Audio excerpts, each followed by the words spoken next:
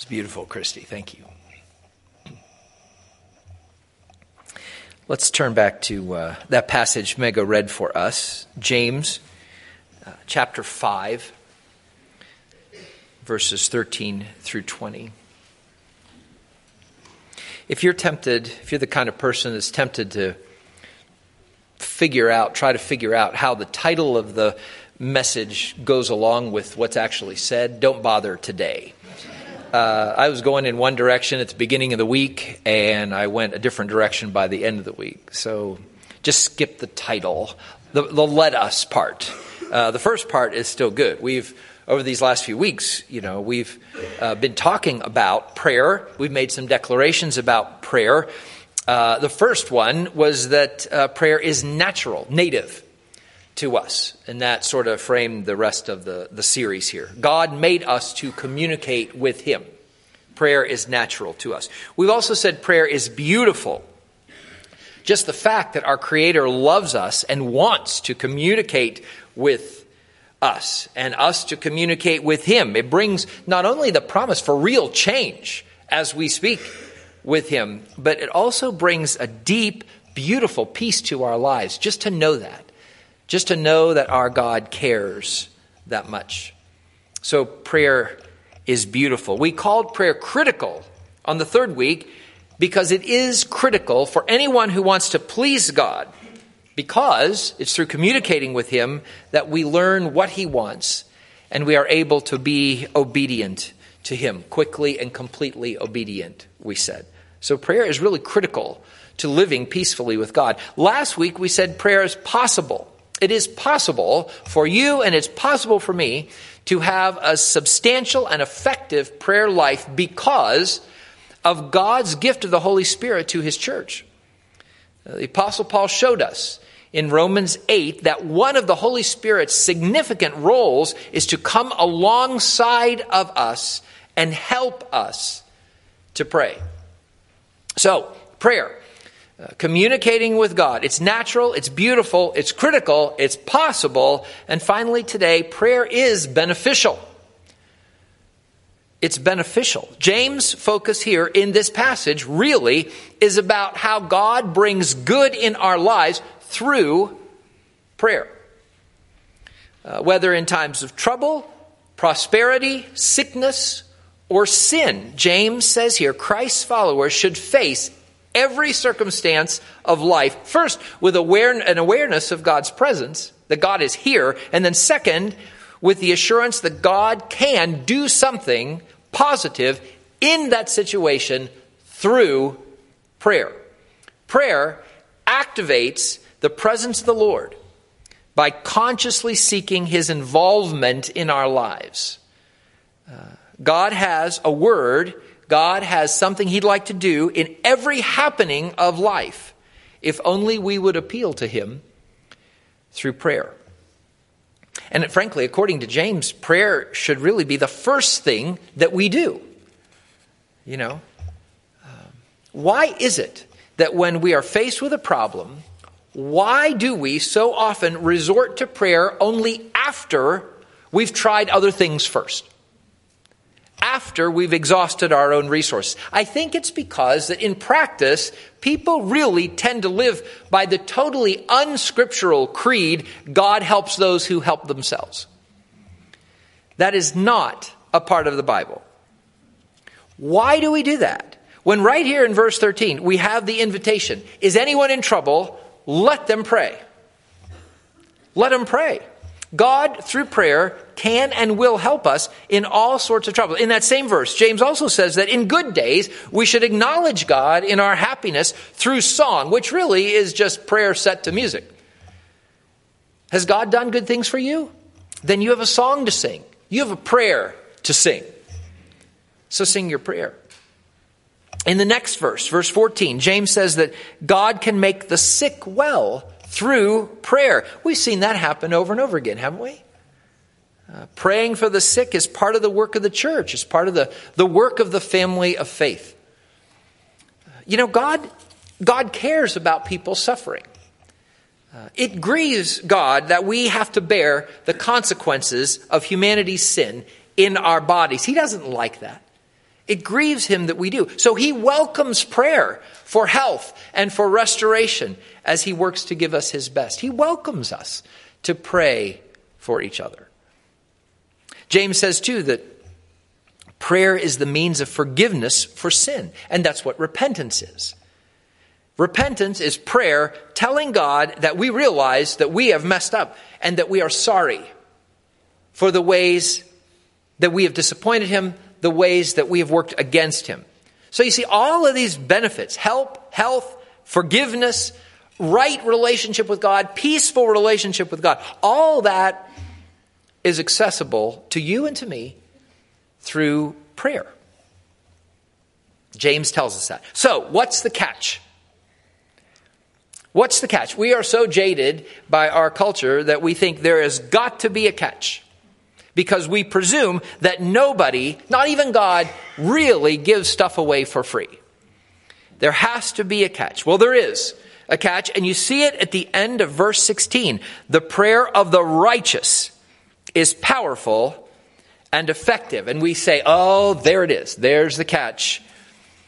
All these things are accessible to the righteous. But who are the righteous?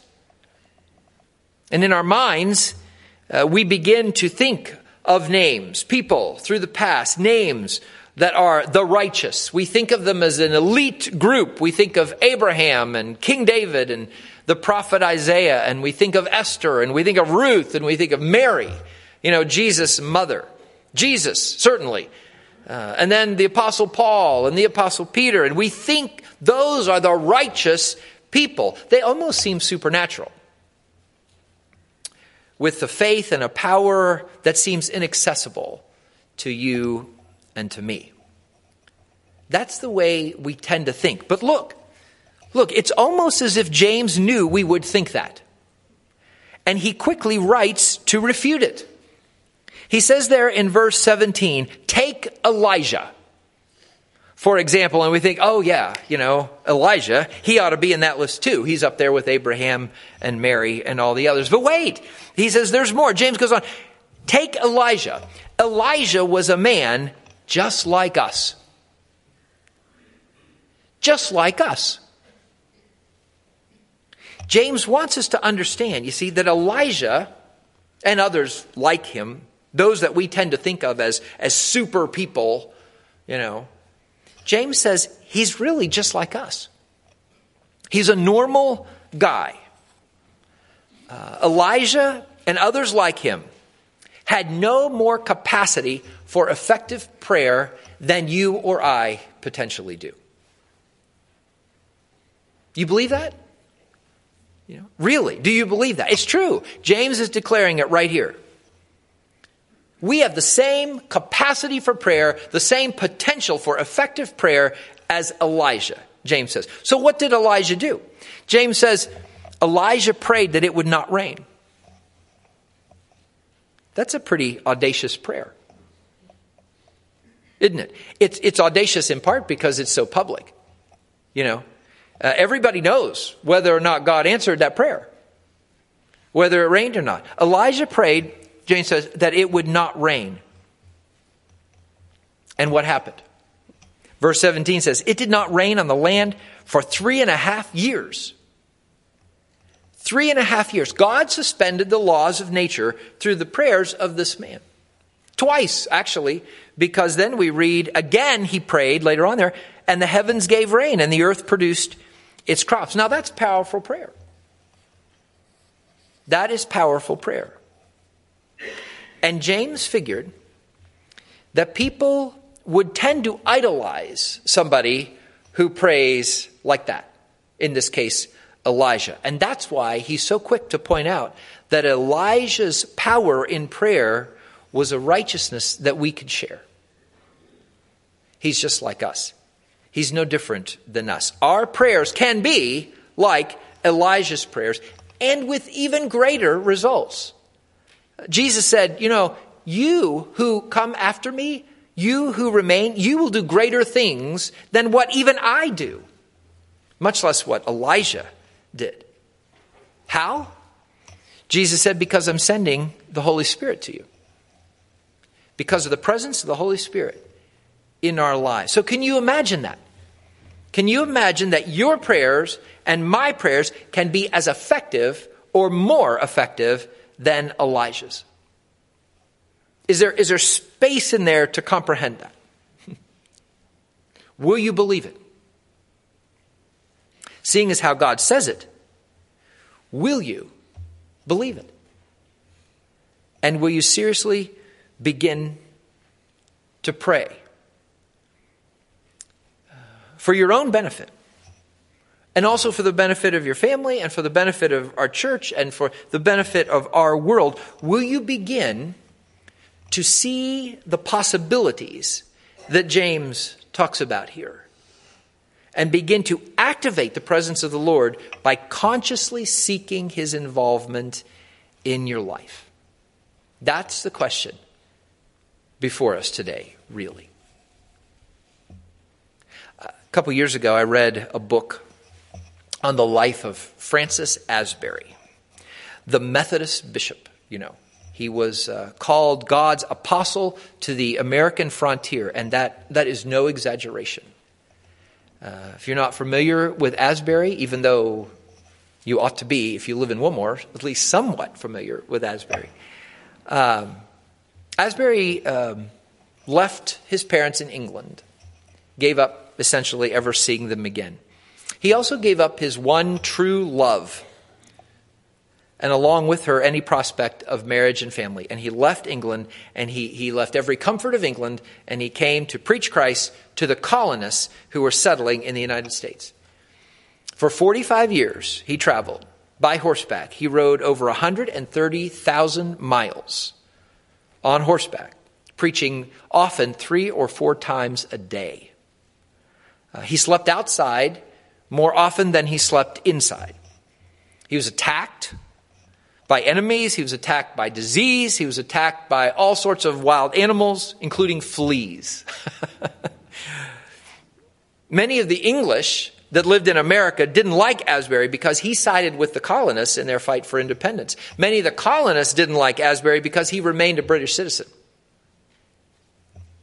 And so as I read about his life, I remember the thoughts that came to me. First, it occurred to me that people with this kind of commitment and dedication are why we exist as Methodists today.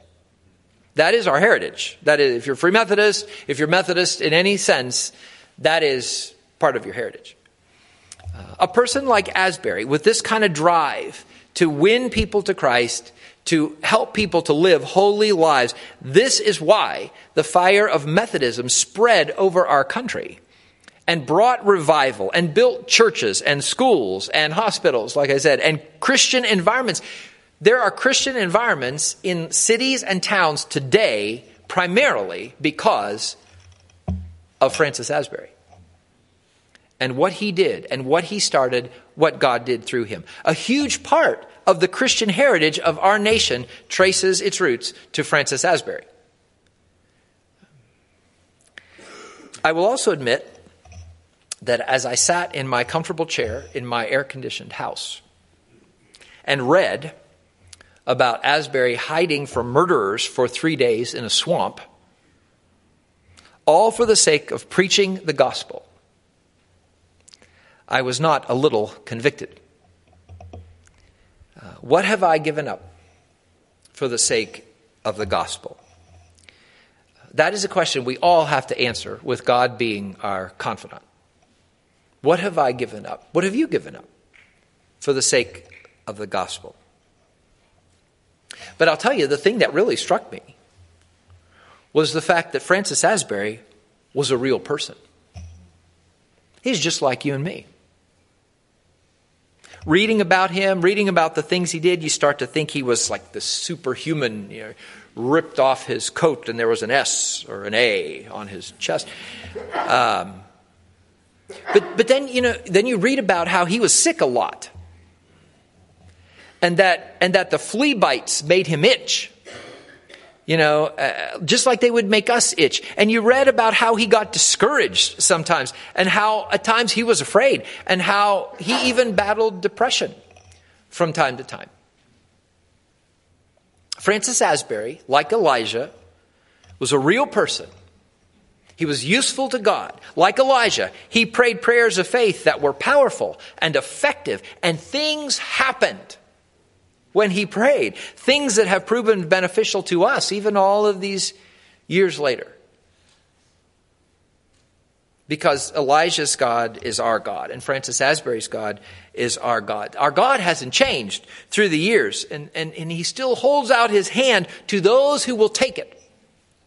To those who will trust him, grab onto his hand. He hears their prayers in trouble, in joy, in sickness, and in sin.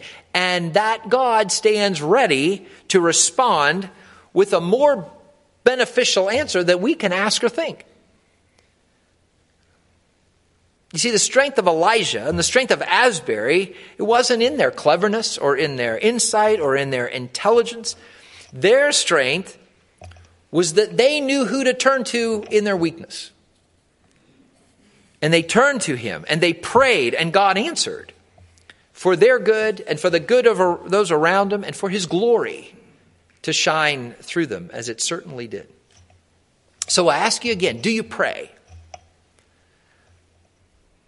I've asked that question just about every week. Do you pray? I think that's the answer, the question God wants asked.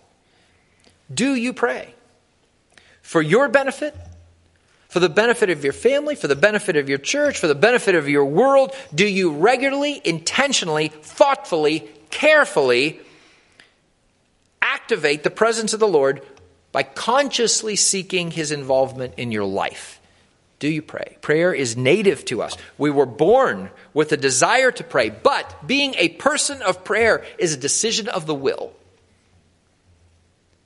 It's a decision of the will. It takes discipline to decide to consciously involve God in our lives. If we never develop that discipline, prayer will always tend to be self-centered and sporadic. It will always be the, oh God, save me, and then just go on and forget about him for the rest of the day. But if we will discipline this native thing living within us, our world could be a different place.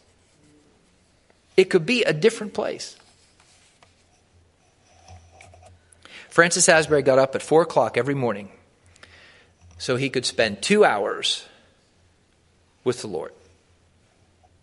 He wasn't superhuman.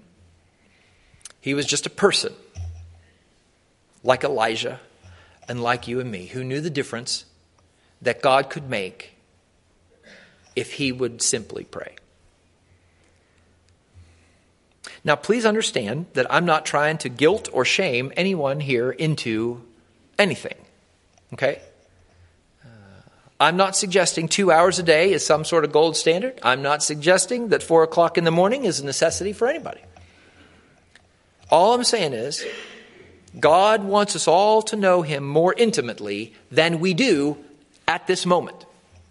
I know that for a fact. And I believe he's calling all of us to some greater place, some greater commitment with regard to prayer. Because he's always moving us forward. He's always drawing us closer. I don't know what that is for you. I have no way of knowing what that really is for you. All I can do is ask you, will you do as he says? Will you listen for what he is calling you to do? And will you do as he says? Will you hear his Spirit drawing you to himself? And will you follow? Will you do what he's asking of you with regard to prayer? I mentioned at the beginning of this series how years ago, a decade or more, Doug Newton came and he spoke here on prayer, and he asked 2 questions. The first was, do you feel in your heart that your prayer life is not really all God wants it to be? And then he asked, if so, what are you going to do to change that? What is your plan to give prayer the place you know it ought to have? That you know God wants it to have in your life. What are you going to do to give it that place? Every Sunday over the next few weeks, we're going to offer a practical way a practical resource to expand the practice of prayer in our lives. I do not mean that we all should do them all. Okay? No. None of them will be for every one of us necessarily. But I would think surely there will be something suggested over the next few weeks that would speak to each one of us. That would be my hope anyway. And we're going to begin this morning with that yellow page that's in your worship folder.